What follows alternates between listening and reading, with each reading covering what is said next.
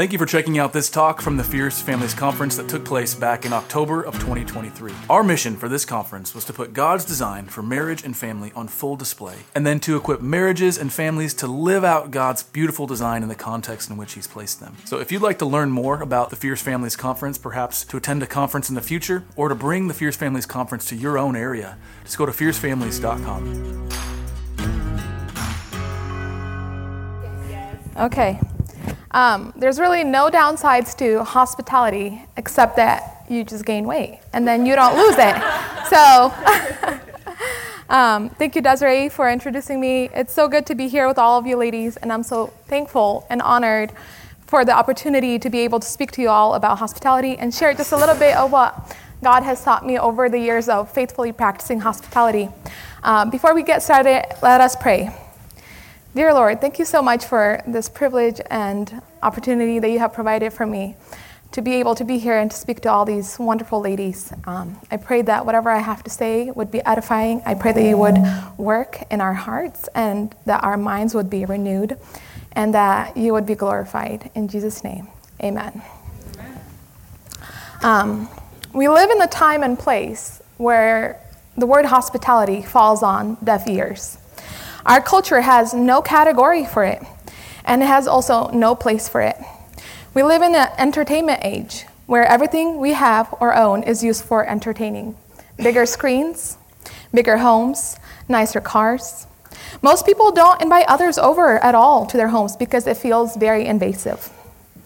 Furthermore, most people opt out to meet in public spaces such as coffee shops and parks rather than breaking bread within the privacy of one's home.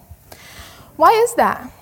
Because people feel that if they don't have the most up-to-date kitchens or up-to-date entertaining equipment within their homes, that they can't have others over. And usually, they have nothing to do with the relationships that they form inside their homes. But as Christians, where does that leave us? Do we see resources that God has blessed us with merely as our own? Or do we see them as the needs that God has given us to be stewarded and used for His glory? And what does God have to say about it at all? Does He care that we open up our homes, our apartments, our living spaces? And is there a difference between hospitality and the culture of entertainment? And where do we look for answers? Do we recognize the Bible as our ultimate authority over our life, regardless of what we have, or regardless of what the world around us says? Do we cling on to the promises of Scripture? Do we recognize that the Word of God is nothing but the truth itself, and what God reveals in His Word is for our good and His glory? As Christians, this is where we must begin, looking what the Bible says. So let us start there. 1 Peter 4:9 says, "Show hospitality to one another without grumbling." Key word, grumbling, ladies, right? We're good at grumbling. And Romans 12:13 says, "Contribute to the needs of the saints and seek to show hospitality." Hebrews 13:2, "Do not neglect to show hospitality to strangers." Hebrews 13:16, "Do not neglect to do good and to share what you have, for such sacrifices are pleasing to God." Does it seem like God cares about hospitality? Does it seem like hospitality is optional for us? I think not. So then what is it? And why does the Bible mention it? As we have seen in Hebrews 13:16, hospitality is sharing what we have with others. Not the things we wish we had, but the things that we already have. Now, you might think you don't have enough, but as the Bible says that we have been given everything in Christ for life and godliness. So whether we have big homes, small homes, apartments, we ought to see it as a means to bless others. And how do we do that? First and foremost, by seeing all that we have as means of grace in our life and a gift from God. If we don't view things that we have as a blessing, then how can we use them to bless others? So then, when we recognize that we are blessed beyond measure, we can begin by serving others from the abundance of what we have already been given. So what is biblical hospitality? Simply put, biblical hospitality is blessing others by sharing what God has given us. And it simply begins by inviting others into our life, sharing with them what we have, and oftentimes breaking bread together at the table and saying, "Hey, this is what I have. I hope it blesses you."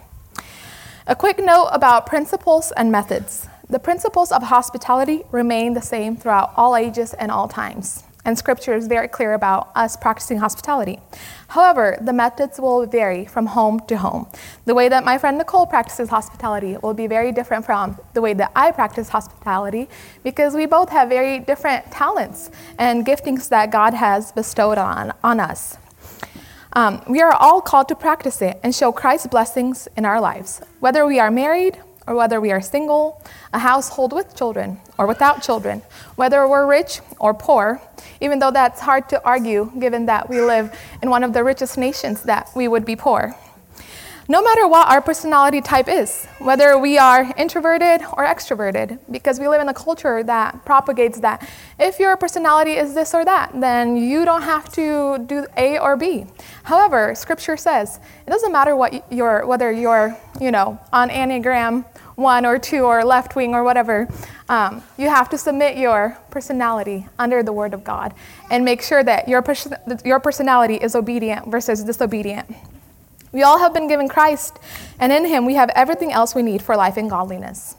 And that is really important for us to remember. Hospitality is the outworking of obedience, which overflows with joy in serving others. In other words, the command, practicing hospitality, is impartial towards persons. We are called to it, regardless of season of life we are in or the circumstances that we are in. That means we extend it by the principles of hospitality, sharing what you have and seeking to be a blessing to others, and that stays the same. So what prevents us from practicing biblical hospitality? I want to share 4 barriers with you today when it comes to hospitality. So barrier number 1, practicing hospitality tomorrow. And I feel like this is one of the most common one. We always feel like we can get to it tomorrow, or when we have more, or when we have the next thing. And we say we will begin practicing when we have a larger space. However, I have personally witnessed in those situations that the same people that say, I'll practice it when I, move out of my apartment and acquire a home. And it's that those people still stay the same without ever practicing hospitality. And why is that? That's because when they had a smaller space, they were not growing in the skills of practicing hospitality on a smaller scale. Now they have a bigger space and they don't know where to begin.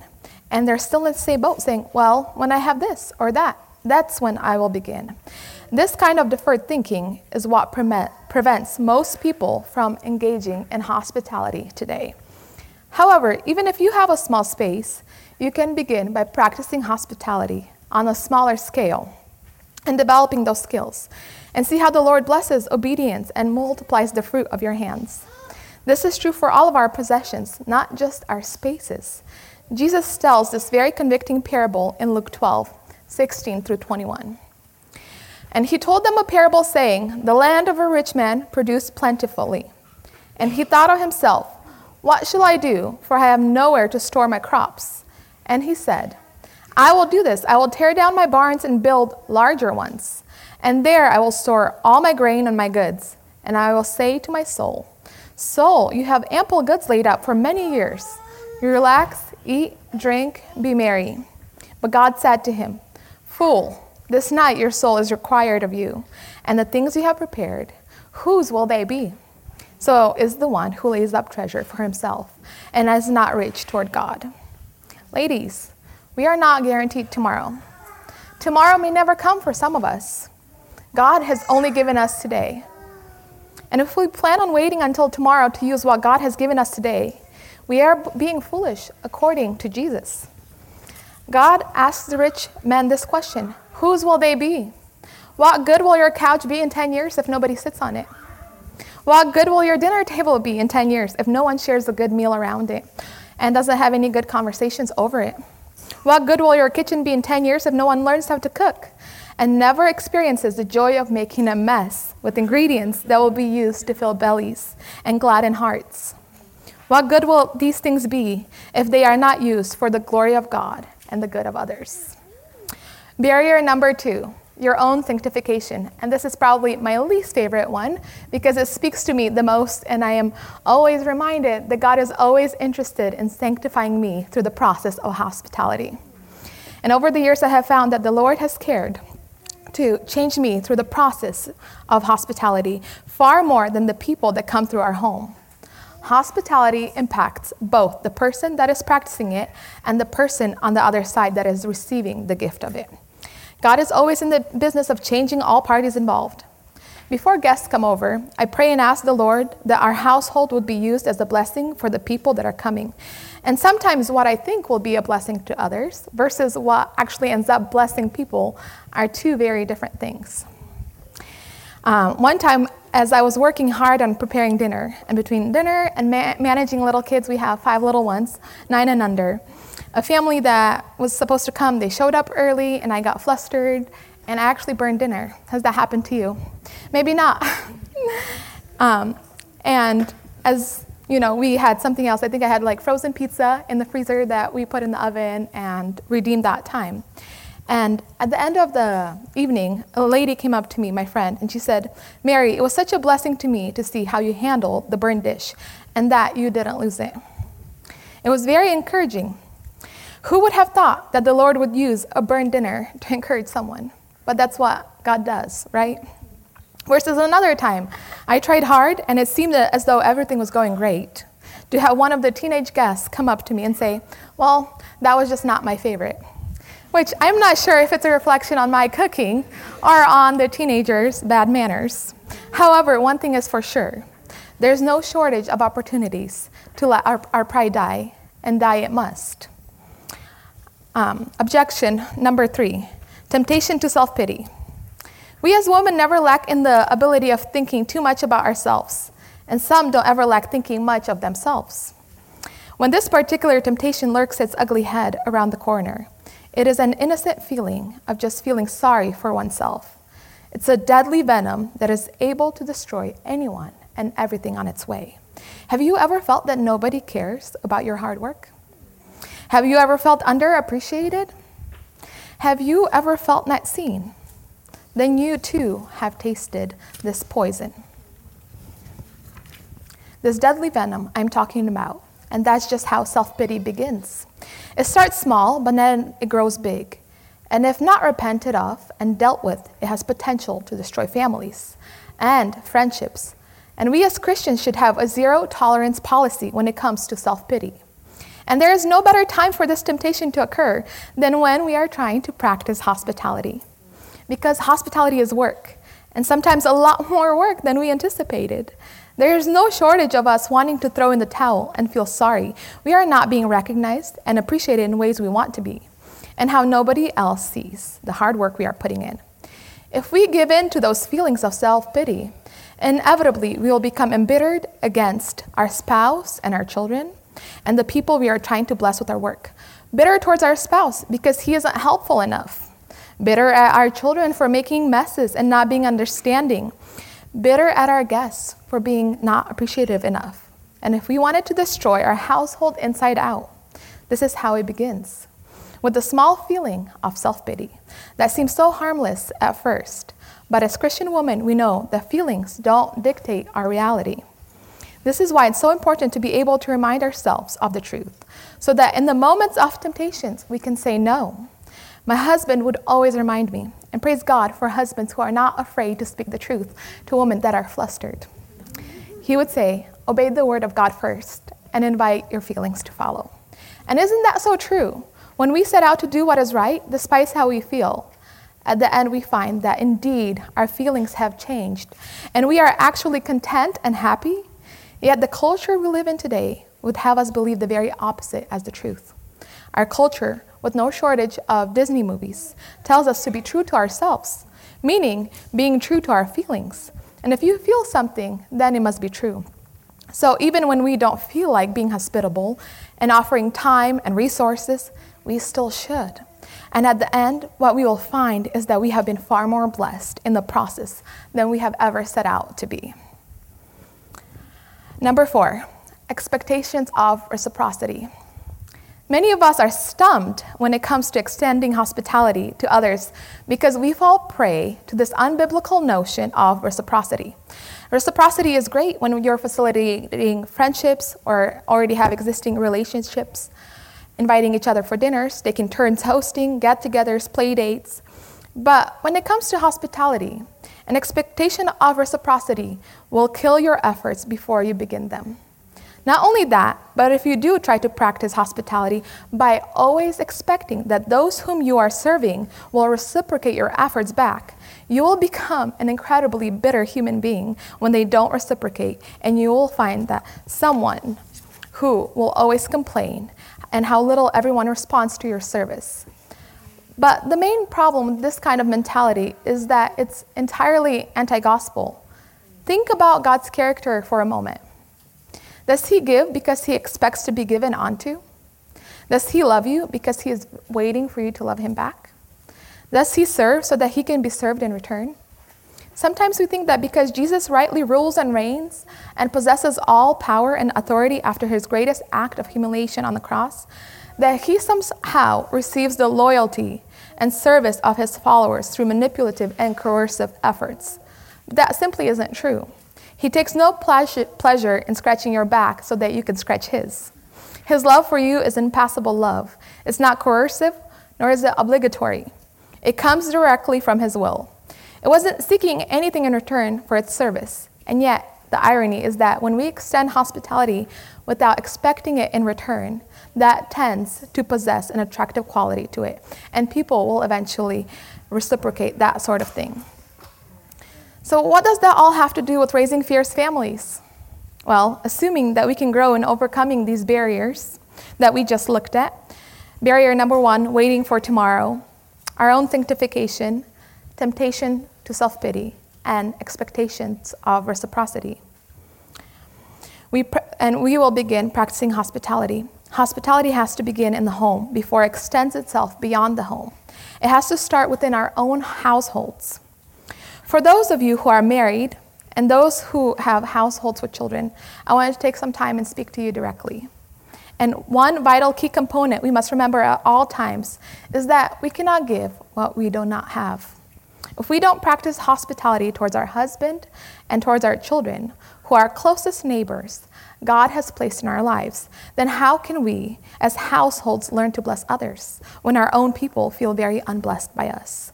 Why is that our husband and children witness us making a special dinner for someone else, but never for them?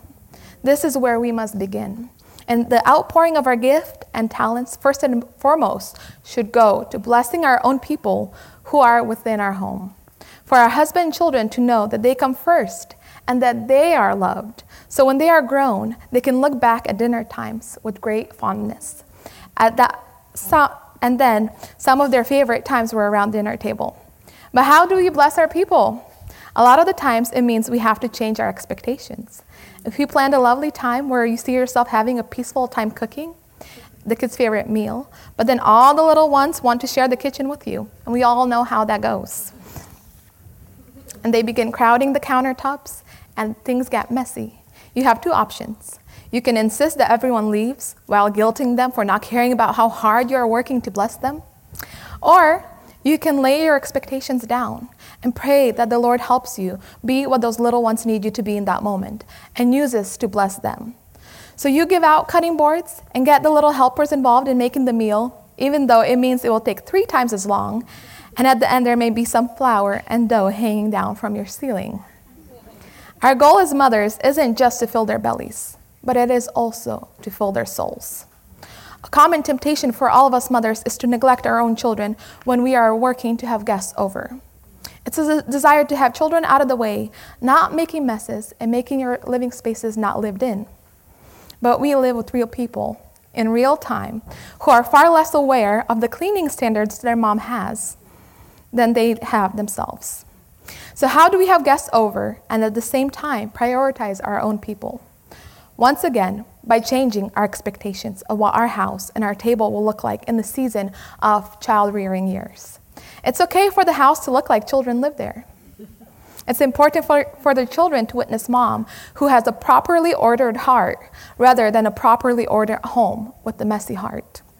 Not that we shouldn't strive for order and cleanliness, but that we should be able to have discernment and see when those expectations are getting in the way of us loving our people well. As our children have grown older, we have a 9-year-old, 7, 6-year-old boys who very much love being involved in practicing hospitality. Whether it's just towards our immediate family for dinner time or for guests that are coming over, we always strive to make sure that they are on the same page with us, that this is what we do as a household together. The boys set the table, filled the pitchers of water, and their favorite thing to do is to bring out dessert at the end. Now, their table setting skills are not up to my standard, but the point being is that they are involved and they're learning alongside me to practice hospitality. They also help clean up at the end. They load and unload dishes. Before guests come over, we talk about what it means to bless others. We also talk about the blessings we have already received from Christ. And in that time, we try to prepare our children for some pitfalls because they might experience them with their siblings or friends that come over. We talk about sharing toys and what will happen if one of the children accidentally breaks their toy. What kind of response are they to have? We also talk about potential rivalry among the siblings that can arise when guests come over, and how are we going to handle that? Then we talk about if there's something about the food that they don't like, how they are to continue to eat their food in a respectful manner that honors everyone else at the table. We try to prepare our children for temptations before temptations arise, so that they are equipped to handle them. And if you have children, then you know there is no shortage of temptations of all kinds. One of the big blessings of involving our children in practicing hospitality alongside us is that we have seen them become generous with the things that they own. Over time, they are able to see the home we have as a means of grace in our own life. They are able to see their toys as a blessing and the food we have on our table as provisions from our good God. I have talked about the importance of us mothers being a blessing to our children when it comes to hospitality, but I also want to take some time and talk about serving our spouse, our husbands, through the means of hospitality, and what role husbands have to play in it. We live in a time and place where feminists scream how man should have no say about basically anything in life. And in many ways, they portray our men as our enemies. All over the media, we hear about toxic masculinity. So then, how do we as Christian women seek to honor our men in a world that despises them? First and foremost, we must recognize that our husbands are the heads of our homes. They are wonderful leaders and shepherds of our homes that God in His providence provided for us.